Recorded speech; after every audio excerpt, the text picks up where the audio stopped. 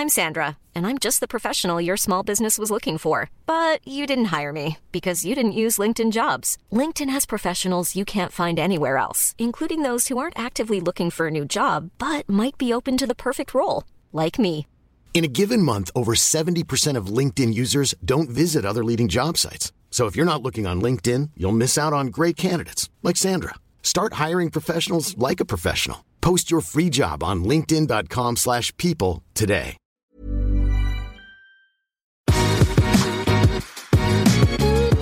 Veien hit, en podcast om gründere og andre tøffinger. Hvordan I all verden dukket ideen om å starte noe eget opp? I denne podden snakker jeg, Hilde Orelli Finansavisen, med gründere og andre tøffinger, både om veien hit, omveiene, snarveiene og veien videre. Vibeke Gwendoline Fengsrud, velkommen hit. Takk! Altså, det jeg vet om deg, vi har møttes før, det 6 år siden. Allerede da fortalte du at du var jo ei lita bølle, mildt sagt. Ja. Og så har du fått det utrolig godt til allikevel. Jeg vil si against all odds. Takk. Men du, ta oss litt mer tilbake til den der lille bølla på skolen som røkte I en alder av 7 og var avhengig. Altså, her det mye. Vi begynner der. Vel, altså, jeg tror bare det at man ble født på en litt annerledes gren, og siden jeg hadde klart å klatre inn derfra, det har bare vokst seg større og større på en eller annen måte. Men jeg vet ikke, en venninne av meg sa en gang at hun ble spurt hvorfor hun trodde at jeg hadde så dårlig tid hele tiden. Ikke det at jeg må løpe overalt, men jeg har lyst til å gjøre nye ting hele tiden. Og da svarte hun det at jeg vet ikke om Vibeke selv har tenkt på det, men jeg lurer på om kroppen hennes vet og husker at hun skulle dø når hun var barn, på grunn av at jeg hadde 2 hull I hjertet, og jeg skulle jo aldri bli mer enn 12 år. Og at det har gjort noe med henne, så hun bare må gjøre ting. Og når jeg hørte det gjengitt, så ble jeg sånn, dæven, det var utrolig innsiktsfullt. Og jeg tror det noe I det da, at når du vokst opp med at det hjerteoperasjoner, og det har jo en glidelås på brystet på 108 sting, og det liksom full fart og stormende jubel, så kan det være at det gjør noe med deg som henger igjen. For jeg opplever jo hele tiden at jeg må gjøre noe nytt, og jeg må gjøre noe med livet mitt. Og I år har jeg 30 års overlevelse, og det 40 år siden jeg ble operert. Og det tenker jeg på. Jeg så takknemlig. Jeg synes det så deilig å leve. Og så føler jeg veldig at de brukte penger på å redde meg, staten vår. Hva har det kostet? 100 spenn for den hjerteoperasjonen. Hurra for velferds-Norge, ikke sant? Og så føler jeg at jeg må gi noe tilbake. Jeg kan ikke ha blitt reddet og så bare kaste bort det. Så jeg følte veldig sånn ansvar for at jeg må ut og gjøre noe. Og så tror jeg jo, jeg føler på at jeg vet at jeg skal dø. Det ikke hvis jeg dør. Jeg vet at jeg skal dø, og jeg vet at det kan skje når som helst. Og da vil jeg I hvert fall ikke kaste bort tiden min på ting jeg oppfatter som tull, eller ikke gi meg noe, eller jeg vil bare prøve å gjøre noe nytte inntil jeg går I torva, og det jo over. Jeg tror ikke på noe mer. Det sayonara, liksom. Vi kommer jo tilbake til det, for du har jo faktisk gitt veldig mye, og hjulpet ekstremt mange med matte. Det så hyggelig du sier det, jeg blir så glad. Ja, takk. For du har både skrevet masse mattebøker, og The House of Math, som selskapet ditt. Har du bikket 100 ansatte nå, eller? Ja, herregud. Altså, det skjedde jo så mye spennende, spesielt siste året. Altså vi nå på pandemiåret? Yes. Du vet, når pandemien kom, det var nesten som å bare kline I en dør over natten, ikke sant? Folk bare, nei, vi skal ikke ut, og nå blir alt edtech, og folk ble redd for at man skulle miste jobben, så bare, hva bruker vi penger på da? Folk ble veldig sparsommelige, og vi opplevde det veldig I House of Math. Altså, det var 30% rett ned omtrent over natten, og det opplevdes veldig dramatisk, og vi måtte gjøre store endringer, og da ble det mer sånn, gå inn I survival mode, gikk gjennom alle kontrakter, reforhandlet de, sa opp alle som ikke ville være med, vi flyttet, alt ble gjort noe med, hver eneste sten, bare for å trimme alle seilene, og bare gjøre den så tight I ramma den sjappa som overhodet mulig, for å komme seg gjennom, for ingen visste hvordan dette skulle gå. Men gjennom det så begynte jo også folk å kontakte meg og liksom, Vibeke, har du en app? Jeg har ikke en app. Men har du ikke en app? Nei, jeg har ikke en app. Og så har jeg alltid vært sånn, jeg gidder ikke bare å lage en app liksom. Jeg har jo veldig stor faglig integritet, og ikke minst hva jeg skal bruke tiden min på. Det må bety noe mer enn å bare ræle sammen en app, liksom. Så jeg var liksom ikke på det kjøret. Men jeg var opptatt av å få det riktig, og så jo, siden jeg hjerteoperert, og så har jeg jo ikke hatt noe mindre enn sånn 12 lungebetennelser og bronkitter, så det ble veldig sånn at også livet mitt gikk i lockdown.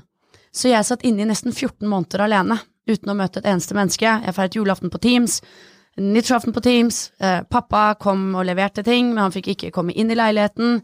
Alt ble, så jeg satt helt alene i leiligheten i nesten 14 måneder, og bare, sorry. Det slår meg ikke som en dame som liker å være i eget selskap i 14 måneder. Nei, og det så rart, for jeg ekstremt introvert på mange områder. Så jeg hadde det strålende, når jeg slapp å forholde meg til noen andre i hele verden. Det sant? Ja. Aldri trodd. Det i hvert fall bare fordi jeg har jo så mye energi, ikke sant? Jeg jo all over the map, jeg bare veldig på, men jeg har veldig behov for å bruke tid alene, og være alene. Så jeg opplevde det som bare en gave. Jeg måtte ikke gi noen ting, jeg måtte ikke møte noen ting, jeg måtte bare fokusere på det som jeg var glad i, som House of Math, få ting i orden, liksom. Det var fantastisk. Men jeg tror før vi fortsetter med akkurat den delen av historien, det litt sånn cliffhanger her, men det jo at du i det hele tatt skulle lære bort matte, det faktisk nesten umulig. Ja, fordi det gikk jo altså, jeg var jo et spetakkel på skolen, og jeg slåss mot gutta, og herregud, jeg strøk i matte og økonomi, og jeg dumpet i andre gym, og herregud, jeg husker, vi skulle i 9. klasse, vi skulle skrive særemne i norsk. Jeg hadde en lærer som åpenbart ikke syntes jeg var den kuleste dama i verden. Så jeg hadde klaget mye på at jeg aldri kunne få en M i norsk. Fikk bare G, uansett hva jeg gjorde. Jeg hadde klaget på pappa til det, så det særemne kom, så jeg vet at gidder jeg faen ikke å skrive. Så jeg tok særemne til han som hadde gått 4 år før, skrev av det, lagde en ny forside. Han hadde fått S, han hadde S i alle fag, han fyren her. Han var gullungen til denne læreren. Men jeg fikk G. Still, han fikk S. Jeg bare, fy faen, trynefaktor, det suger så sjukt. Så ikke sant, jeg jo det vi kan kalle for kanskje litt i opposisjon. Mamma kalte meg for kjerringa mot strømmen. Eller lillefrøken vil ikke. Så jeg tror jeg veldig takknemlig for mamma og pappa, som har orket å holde ut. Det jeg jo veldig takknemlig for. Så ja, det har jo vært mye tak. Og det ble jo sånn når jeg ble 16, da var far også ferdig med at jeg skulle krangle med nye kjæresten hans, så da kastet han meg ut. Da var det å bo i en bag. Altså det jo litt av en... Herregud, når jeg ser tilbake nå, så tenkte jeg, jøsses, hvordan gikk det der bra? Men det jo bare om å ikke se seg bakover, men se fremover. Det jo så fantastisk mye muligheter fremover. Men hvorfor ble det akkurat matte? Fordi alle sa at matte var så sjukt vanskelig. Ja, men det synes jo du da. Det jo ja, men strøk, altså, hvor vanskelig kunne det være? Ja, men det jo det som så vakkert med matte. Det 2 typer mennesker som gode i matte. Det de som har dette naturlige talentet, som bare skjønner hvordan det å gjøre matteleksene sine, og alt bare funker. For believe you me. Også de som har masse talent i matte, gjør masse matte. Du vet ikke hva som står i en bok du ikke har lest, ferdig pruta. Og de som prøver å si noe annet, ikke stol på de lyver. Og så det de andre. Det alle de som bare flinke til å jobbe hardt over tid. De blir gode i matte. Det jo det som så vakkert med matte. Og det ingen som kan synes noe om det. Du kan ikke synes at 2 + 2 skal være 8. Det liksom ikke opp for debatt. Det nydelig. Trynefaktoren ute. Aha. Det bare ditt harde arbeid over tid. Og de også veldig gode i matte. Ja, det ikke så rart jeg strøk, for jeg valgte jo ikke jobbe hardt over tid. Jeg valgte faktisk ikke å jobbe over tid, eller å jobbe hardt. Fort vekk ikke gjøre noen ting. Nei, det går jo dårlig. Men på et eller annet tidspunkt da, så begynte du jo med matte. Du tjente jo penger på det. Du var privatlærer i begynnelsen, var det ikke sånn? Jo. Du dro inn cash, putta cashen i nattbordskuffen og holdt på. Ja, altså litt av greia var at når jeg var 22 år, så hadde jeg 0 utdannelse, jeg hadde 0 jobb. Jeg hadde denne fantastiske strykkarakteren og 4 år på videregående. Jeg hadde masse gjeld, og jeg kunne ikke engang kjøpe mobiltelefon. Og greia var veldig enkel at det som trist med det litt sånn jeg var holdt foredrag for en del skoler i Bergen og Trondheim denne uka, det å si til det at en ting å sitte der, da har jeg et bilde av meg selv, jeg har altså så dyp utringning og så smal i midjen, har store pupper, at det ser jo bare helt skadet ut. Og så sitter jeg der og så bare, det ser veldig morsomt ut på det bildet der, men jeg skal fortelle at det ikke så innmari gøy å være den som ikke har utdanning, og ikke har jobb, og folk spør deg hva du driver med, og det er det du må svare, da hjelper det ikke omtrent å ha store pupper, for det går allikevel. For det er veldig litt interessant. Og det å snu seg fra å faktisk sitte der og bare, hva jeg har gjort med livet ditt? Jeg har ikke gjort jack shit. Du blir ikke så stolt. Langt derifra. Og da ble det viktig for meg at nå må jeg gjøre det jeg synes er morsomt, og det jeg drømmer om. Og jeg har alltid drømt om å være god i matte. Og jeg ble tatt ut på sånn elitegruppe i matte på ungdomsskolen, men jeg likte ikke læreren, så jeg sørget for å dumpe. Sånn, det er jo bra sær. Bare, jeg skal ikke være på den gruppa her, læreren jeg liker over ikke, jeg skal til Tom Mekkelborg på medium-gruppa. Tom, du må få med ut av elitegruppa, der skal ikke jeg være. Og det årsaken var veldig enkel. Det var fordi hun snakket i veldig matematisk terminologier. Hun brukte multiplikasjon og addisjon og sånne ting. Jeg bare, hvorfor gjør du det? Dette er ganging pluss, hvorfor skal du gjøre det så vanskelig? Ikke sant? Det blir en sånn opposisjon igjen da. Så derfor havnet jeg, for jeg traff masse feil lærere. Eller bare at jeg var en rabbaga som ikke orka. Altså, her er det 2 sider av samme sak. Men det er likevel viktig da. Så det jeg tok tak i det var bare, nå skal jeg gjøre det jeg vil. Og jeg er en som vinner. Jeg er ikke en som legger meg ned og dauer. Jeg er ikke et offer. Ja, så jeg har fått mye juling i livet da. Men det er bare å reise deg og sæle deg på. Du kan ikke ta den offerrollen. Du må bare opp og kjøre. Og da begynte jeg å studere matte på Blindern. Og det må altså ha sett så corny ut når jeg i Gucci-støvler og Gucci-bag kom gående over Fredrikkeplassen med 13 centimeter hele og skulle studere teoretisk matematikk og kunne ikke brøkregning. Altså, det var faktisk en av gutta som så meg gå over og bare sa til venninnen sin, hvis jeg noen gang blir sammen med det der, så må du slå meg i huet med en gummihammer. Ble dere sammen? Ja, vi ble det. Ja, nettopp. Han er en fantastisk fyr, by the way. Men så det er jeg føler meg jo så heldig som, ok, man har gjort mye rart men at man bare er blitt født med et eller annet fighter-instinkt da, og kanskje som venninnen min sa jeg tror det sitter i hele kroppen hennes at hun skulle vært død og hun lever og bare, jeg er så glad for at jeg lever, jeg synes det er en så utrolig fin ting og da må man gjøre noe ut av det. Ja, så når startet da dette egentlig mattegrynder-reisen din? Nei, jeg hadde jo en del gjeld som jeg sa, så jeg trengte jo noen penger. Ja, så du måtte. Ja, så for meg så var det egentlig en av de andre jeg studerte med som kom og lurte på om jeg kunne ta en lærer, om jeg kunne ta en privatelev. Og det var ikke noe nobelt i mitt svar der, jeg bare, hva får jeg for det? Du får 500 kroner i lomma, ok, det blir jeg med på. Så det hadde ikke noe med matte eller undervisning eller noe som helst, det var bare penger som gjaldt. Og sånn var det med den saken. Men så var det plutselig noe som funket, jeg var så redd for å ikke gjøre det bra. Så før jeg skulle ha første timen min, så leste jeg hele det kapitlet, jeg regnet alle de oppgavene, jeg regnet i neste fag og året før, og sånn at jeg skulle være supergod lærer når jeg var det, og hun fikk 6 i matte, min første elev. Og i løpet av bare noen par måneder så hadde jeg jo 20 elever, da ble det jo vanskelig å begynne å studere, eller fortsette å studere, og så bare ballet det på seg. Men du gikk over fra kontantbetaling til å starte et selskap? Det gjorde jeg, for på et eller annet tidspunkt så fant jeg ut at det nå er så mye penger i nattbordskuffen, at dette er jo helt ugreit. Og så følte jeg veldig på den skatteangsten, bare sånn, så jeg ringte pappa, jeg har så mye penger i nattbordet, jeg må begynne å betale skatt. Og da ble vi enige, han bare, du må starte et selskap. Og så tenkte jeg, hvis jeg først har et selskap, da kan jeg jo begynne å ansette folk. Så det er bare, nå ansetter vi folk, fordi jeg klarte jo ikke å ta flere elever selv. Jeg underviste 40 timer i uken, altså en fulltidslærer underviser 16-21 timer i uken. Jeg underviste 40 timer i uken, og studerte, og sto jo på, skulle bygge dette selskapet, og det var jo helt kaos. Var det 2006 hvor det startet. Ganske lenge siden. Ja.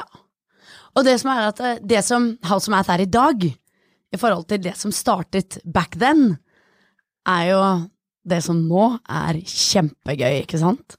For utifra det her så ble det et privatundervisningsselskap som bygget seg opp til 100 lærere, og så ble det skriving av masse bøker, og nå har vi dekket bøker for hele 1. til 13. klasse.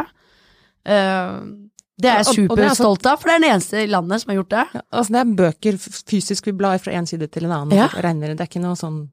Nei, og det oppslagsverk. Gamification eller sånn der? Ingenting, det gode gamle bøker, Kagge-style. Og kom på bestselgerlisten, synes det var kjempegøy også. Og hele tiden drevet med ting ved siden av, fordi privatundervisningsbransjen ikke veldig kul eller sexy.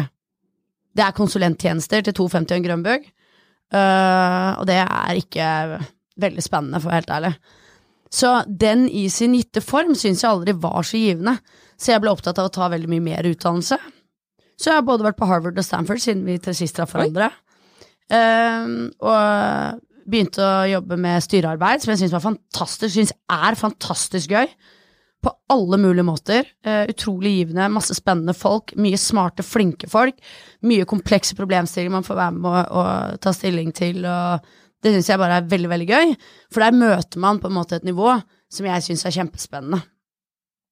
Og det var jo litt som gjennom, det så rart fordi man har gjort så mye forskjellig, og gjennom denne coviden, tilbake til den cliffhangeren du snakket om. For nå vi der, nå har vi kommet dit. Hvor du snakket om en app som du overhodet ikke hadde, og det skjedde noe og sånn. Ja, så kom jeg plutselig dit, hvor jeg våknet en dag i august i fjor, og bare, nå vet jeg hva jeg skal gjøre med resten av livet.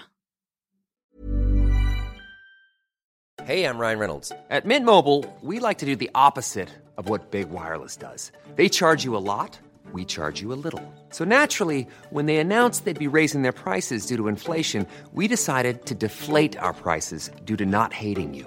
That's right. We're cutting the price of Mint Unlimited from $30 a month to just $15 a month. Give it a try at mintmobile.com/switch. $45 up front for 3 months plus taxes and fees. Promo rate for new customers for limited time. Unlimited more than 40 gigabytes per month. Slows full terms at mintmobile.com. Hiring for your small business? If you're not looking for professionals on LinkedIn, you're looking in the wrong place. That's like looking for your car keys in a fish tank. LinkedIn helps you hire professionals you can't find anywhere else, even those who aren't actively searching for a new job but might be open to the perfect role. In a given month, over 70% of LinkedIn users don't even visit other leading job sites. So start looking in the right place. With LinkedIn, you can hire professionals like a professional. Post your free job on linkedin.com/people today. Jeg skal bygge verdens største matteportal. Det det jeg skal. Og så tenkte jeg, hvorfor har jeg ikke kommet på med dette før? Dette jo så enkelt. Det så enkelt det. Og så bare, nei, selvfølgelig har jeg ikke gjort det, fordi for å komme dit hvor du tar for eksempel bøker og oppgaver fra skolelitteraturen, og spill fra gamingverden, og privatundervisning fra privatundervisningsverden, som alle enkeltstående bransjer, og fusjonerer det inn i en portal. Eneste grunn til at jeg kom på det, fordi at jeg har vært nå i publishing, og jeg har vært i skolen, og jeg har vært i gaming, og jeg har vært i privatundervisning, og jeg har vært i næringslivet. Så jeg har faktisk trengt disse 15 årene på å akkumulere kompetansen, men har muligheten til å være i alle disse bransjene, men har muligheten til å skrive alle disse bøkene, bygge opp alle disse oppgavene, bygge opp privatundervisningselementet, for faktisk å kunne fusjonere det. Så det sånn, det jo som man sier, det jo bare historien som har rett linje. Faktisk i livet jo en krusedull og et kaos, ikke sant? Og da ringte jeg en kompis av meg. Ringte jeg til Anders, sa jeg, Anders, jeg tror jeg har en sjuk genial idé. Han bare, hva da? Og så fortalte jeg, vi må lage en matteplattform. House of Math, den har alt du trenger på et sted fra 1. til 13. klasse. Den har hele pensum, den har masse spill, den har masse oppgaver, det skal være analoge ting, det skal være digitale ting, det skal være quizzer. Dette skal være det stedet som korteste veien fra der det til dit du skal. Her skal du kunne chatte med lærer, du skal kunne booke privatundervisning. Det skal være alt du trenger på et sted, for alle typer elever. For de aller flinkeste, for de aller dårligste, for de midt imellom. For de som vil ha privatundervisning, for de som vil chatte, for de som vil ha videochat, for de som vil lese, for de som vil være digitale, for game. Bare et sted. Og så svarte han, la meg sjekke litt. Og så ringte han meg 2 dager etterpå bare, jeg har ikke funnet noe lignende, jeg tror du inne på noe smart. Og så sa jeg, det gøy. Og den dagen begynte jeg, samlet ressurser, bygget opp, og bare, nå skal vi bygge det. Og du kan jo tenke deg, vi i Norge da, så når jeg sier at jeg vil bygge verdens største matteportal, alle bare, ha, du søt. Ja, jeg vet jeg er søt, men altså, så morsom er jeg ikke. Altså, hallo. Og det har vi gjort siden. Og da var det jo så fantastisk å sitte alene i en leilighet med covid. Ingen forstyrrelser.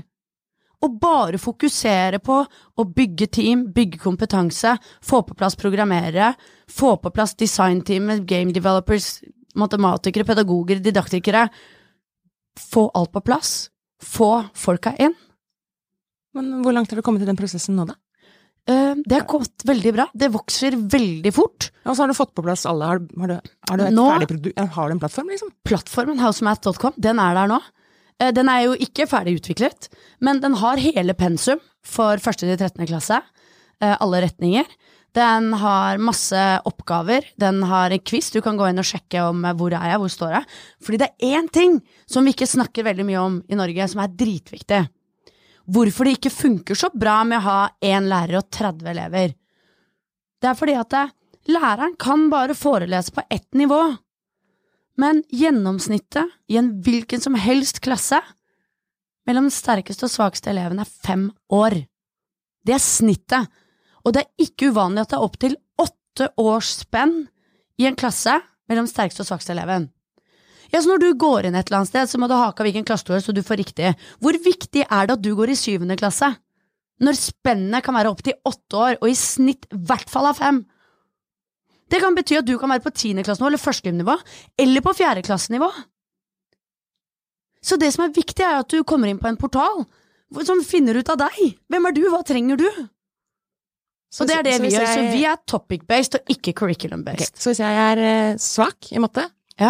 Resten av klassen min går jo i 8. klasse, men jeg finner ut at jeg er faktisk bare på 4. klassenivå. Er poenget mitt da at da bør jeg inn på 4. klassenivå og jobbe meg opp? Exactly. Det som ofte skjer, det er at man får veldig mye tilrettelegginger, og så har vi en kjempestor misforståelse i norsk skole, som er du svak, stakkars deg, da må du ha mindre lekser, for du blir så sliten. Mens det vi burde til er det svak legger etter? Du må ha dobbelt så mye lekser, vi må legge det til riktig, og så må du få god oppfølging. Kontinuerlig god oppfølging. Så det du gjør hos oss da, jeg anbefaler alle foreldre å ta med kidsa inn, bare gå inn, svar på den quizen, det tar literally 2 minutter. Den er veldig enkel. Har du vært borte i gangtabellen, ja eller nei, og rate hvor du er hen. Har du vært borte i brøk, ja eller nei, rate hvor du er hen. Og på bakgrunn av det så kan vi sende deg av gårde på en ferd. Og dette fortsetter vi å bygge og bygge og bygge. Nå er den gamifisert, vi har fått på plass AI, det er masse kule ting som skjer der inne. Og det er jo kjempemorsomt. Vet du hva som er morsomst av alt? Nei. Vi har brukere i alle land i hele verden. Hva? Jeg vet det! Det er supergøy! Altså fra en idé du hadde i august i fjor, og nå over hele verden? Jeg vet det, er det ikke sjukt? Dette har gått sinnssykt fort. Jeg vet det, det er veldig uforstående for meg også, men det er veldig gøy. Hvordan er liksom eller forretningsmodellen? Er det foreldrebetaling, eller er det... Nå er alt gratis. Det kan jo ikke du leve av. Så settes det opp en betalingsmur, som er type gode gamle Netflix. Ja. Det er en månedlig abonnement, så er det et standardabonnement, og så er det et premiumabonnement, og så kan du spe på med andre tjenester hvis du vil. Ja. Ikke sant? Så greia er at freemium. Ja, men og det skal være en freemium-variant. Og det er fordi at vi vil at i og med at portalen har nådd alle land i hele verden, så er det ikke alle som er der ute og har det akkurat som oss. Og vi har lyst til at så lenge du får tilgang til internett, så kan du gå inn på denne portalen, og så kan du game deg til å komme bak betalingsmuren bare ved å bli en supernative. Sånn at du kan faktisk være med og ta sosialt ansvar, og løfte folk som i utgangspunktet ikke har muligheten til å få utdanning. Det er også en del som jeg synes er dødsgøy. Altså det er helt vakkert. Det er ikke sant? Jeg blir så glad når jeg snakker om det. Men har du trengt masse investorer og sånn for å få det til, eller? Ja, vi har hatt en kapitalinnhentingsrunde rundt desember måned. Og jeg er ekstremt heldig som har fått med meg veldig, veldig fine folk på laget, som har tro på dette og modellen, og som vært en kjemperessurs for meg. Og det må jeg virkelig si. Jeg digger at de er med ombord. Og vi reiste da 11 millioner kroner, og så fikk vi et vekstgarantilån på 4 millioner fra SR-banken, og Innovasjon Norge. Det må jeg også si, bare så mye kul støtte av fine folk man har møtt både i Innovasjon Norge, eller SR-banken, eller Invest. Altså, det har vært veldig, veldig fint å se hvordan folk heier. Det det som litt kult i Norge nå, i hvert fall i Oslo hvor jeg da. Alt som skjer på gründernivå, all skapertrangen, men også veldig mange av de gode ideene som kommer ut herfra. Det synes jeg kjempespennende. Kjempespennende. Hvor stort skal dette, altså du allerede ute i verden, men om 5 år, du har sagt at du vet hva du skal gjøre resten av livet. Ja. Hvor Vibeke og House of Math om 5 år? Nei, vi må jo da fortsette å jobbe mot å bli verdens største matteportal. Og det målet som vi jobber for. Og når man kommer dit, så må man fortsette å være innovative og tørre å se på seg selv som ikke markedsleder, men som utfordrer. Og om det kanskje ikke andre der, så må du i hvert fall være utfordrer til deg selv. Det som gøy da, det at EdTech nå, det altså 7.000 milliarder dollar industry. Og det som helt vanvittig, det at alle som fødes må kunne matte. Alle! Sånn, alle må kunne matte. Det som spennende, som jeg har lært spesielt siste året, gjennom en venn av meg som jeg traff på Stanford, han grunnet noe som heter InDriver, og de færreste aner hva InDriver Men det verdens nest største car-hailing service etter Uber, med 100 millioner brukere worldwide. Men han bryr seg ikke om Europa og USA, og vi som sitter her har en tendens til å tro at Europa og USA verden, og så har vi de 6,5 milliard andre menneskene, som jeg vet ikke om de bor på en annen planet, eller hva folk egentlig tenker, men de liksom ikke en del. Så det jeg har tenkt bare, jeg skal ikke definere verden, alle på kloden skal få lov til å være med hvis de vil. Og de 6,5 milliard menneskene som ikke i Europa eller USA, de også kjempegale. Og der jo ønsket om utdanning og læretrangen mye større enn for eksempel i Norge, hvor vi superbortskjemte. Så der som slåss du for å få plass på skole, der som slåss du om i det hele tatt å komme inn på skole, de mye, mye tøffere. Så det også bare kunne være med å spre matte til hele kloden, det kjempegøy. Altså, det helt fantastisk. Altså, det i seg selv jo en gave i livet, å få lov til å være i en situasjon hvor man kan bygge noe sånn. Og det teamet som med i House of Math nå, det folk med mastergrader og doktorgrader i matte og fysikk og informatikk og you name it. Og de teamene som vi bygger opp rundt i verden, sant? Vi har et amatørteam i Ukraina, vi har programmerere i Dhaka og i Oslo, og vi har privatundervisere i London, i København og i hele Norge og i Sverige, i Karachi. Vi fikk vår første underviser i Karachi i forrige uke. Tusen takk. Og det jo fordi at vi har en 24 timers bemannet chat. Ja, vi i nordmenn jo ikke oppe klokka 5 om natta og svarer på mattespørsmål. Så det jo kjempegøy. Så liksom, det føler veldig sånn fullendt for hvor jeg startet livet til hva vi har endt opp med å gjøre nå. Jeg sier vi, for vi virkelig et team som jobber sammen med fantastiske folk, som med å bygge opp denne drømmen om det å nå alle. Så nå den på norsk, nå på engelsk. Vi kom på engelsk i juni, og så blir det andre språk fortere enn du aner.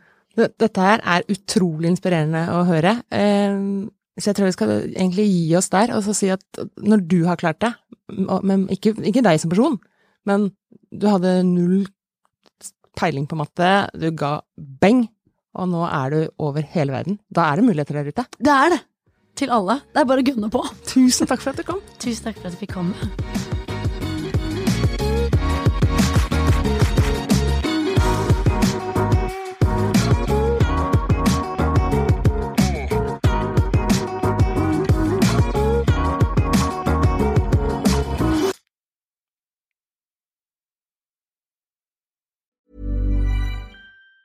Planning for your next trip?